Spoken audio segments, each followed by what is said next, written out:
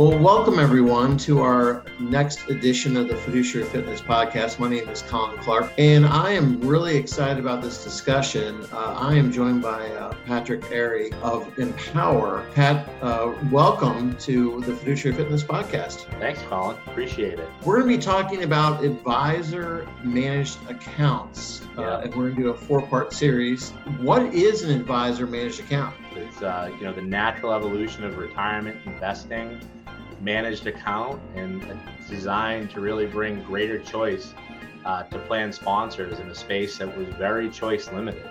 There's some jargon, right, like in the industry about a lot of things, and this is indifferent. So I'm just going to get it out there right away that you will hear jargon about this called AMA or custom managed accounts, but we're basically talking about the same thing.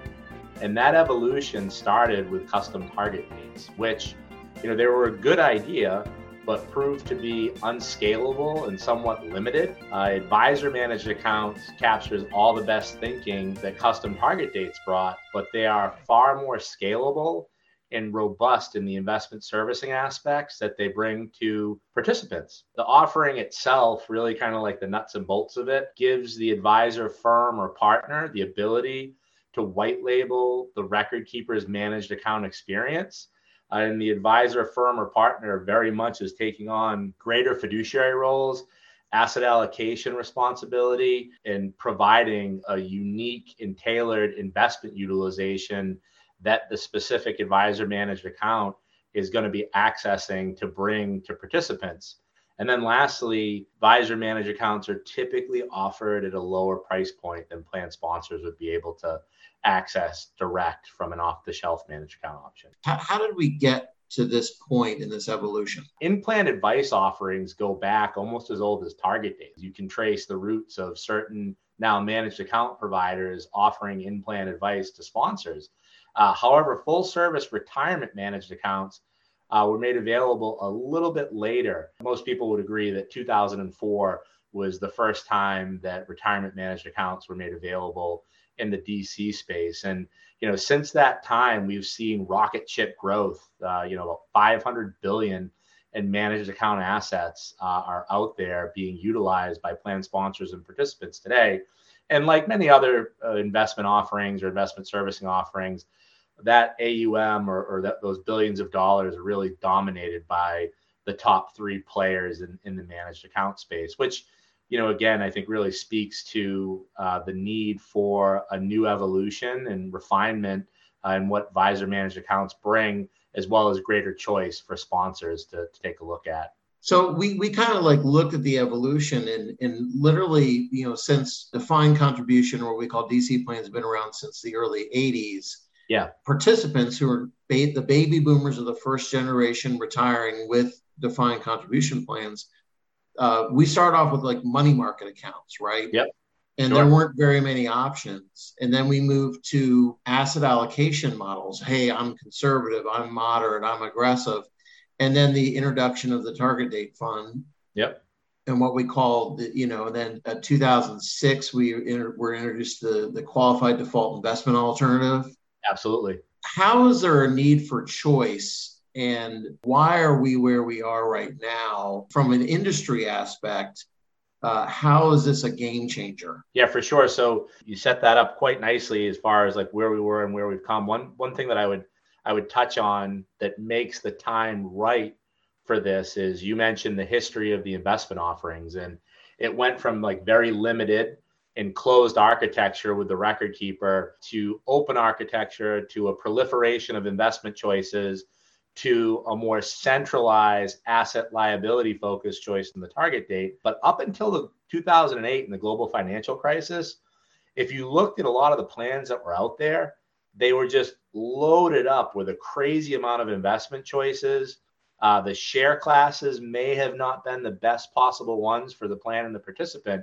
But the good news, or a good thing that came out of the GFC, was advisors and consultants were able to be added, or plan sponsors recognized the need for outside help and brought in advisors and consultants to really clean up their plans, put better oversight, structure, and really focus the vehicles and costs to be more aligned with the participants that were using them. I raise that because when we talk about advisor managed accounts, there are some advisor managed accounts that will absolutely be using that plan lineup to affect the personalized asset allocation for participants. And it's a really important consideration to think about where we were versus where we are now and how that's done. There will be some differences in those advisor managed accounts, and then off the shelf managed accounts will absolutely be focused on that plan lineup. So holistically talking about the advice in the managed account space, it's really important that our lineups and our plans are in the shape that they're in now. When you talked about, again, the movement in kind of getting to where we are and the need for choice and the rise of the advisor managed account, I really like that custom target date analogy because like anything good in this industry, it's comes up, it's created, it lives in spirit, and we learn from its strengths and we try to perfect its shortcomings. And with managed accounts having been available for almost 20 years now, we see that, right? And we understand the behavioral needs of the participants and that it goes beyond just investment management, that there are some basic financial planning that needs to go in place to help them have their most dignified retirement. So when we look at some of the strengths and then trying to better the shortcomings of the managed account, the advisor managed account is really doing that. It's leveraging the best pieces of the experience, and then it's strengthening that underlying chassis in fiduciary oversight and asset allocation to be more specific to that advisor's knowledge base of their plan sponsors and their participants and their need. So we now bring a greater choice to that population of sponsors and participants to say, you know, there is off-the-shelf options, and then there are more customized and specific advisor managed account offerings for you to essentially have that benefit of choice and improvement to the sponsor community.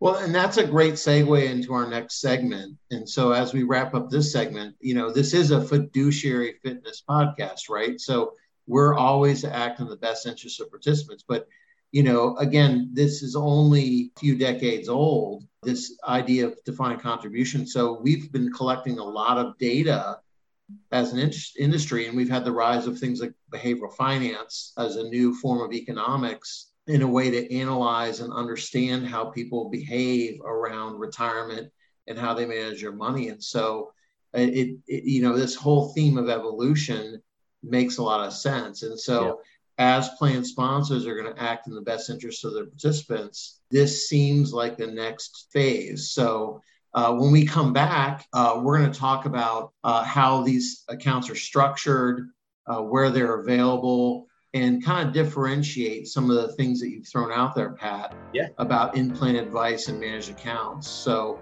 very excited about the next segment in this whole series. So Pat, thanks so much for the insight and the way we've kind of teed this series up. And we'll look forward to coming back with our next edition here. Thank you, Colin. Appreciate it.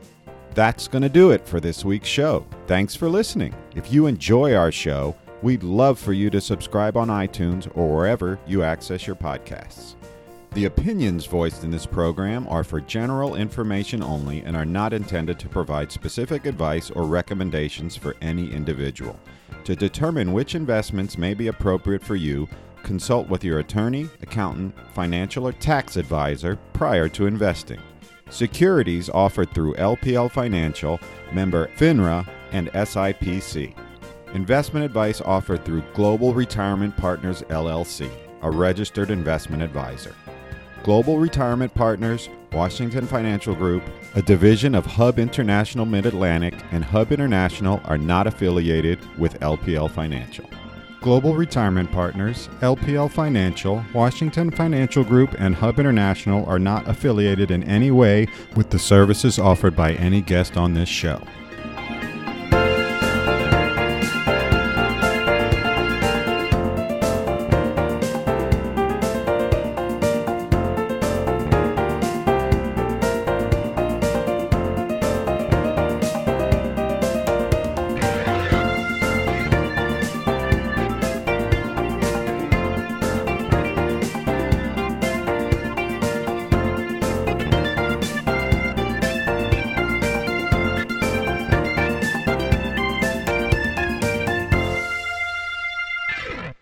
Poor Jeff, he's having to listen to this conversation. All right, hopefully Jeff can edit that, right?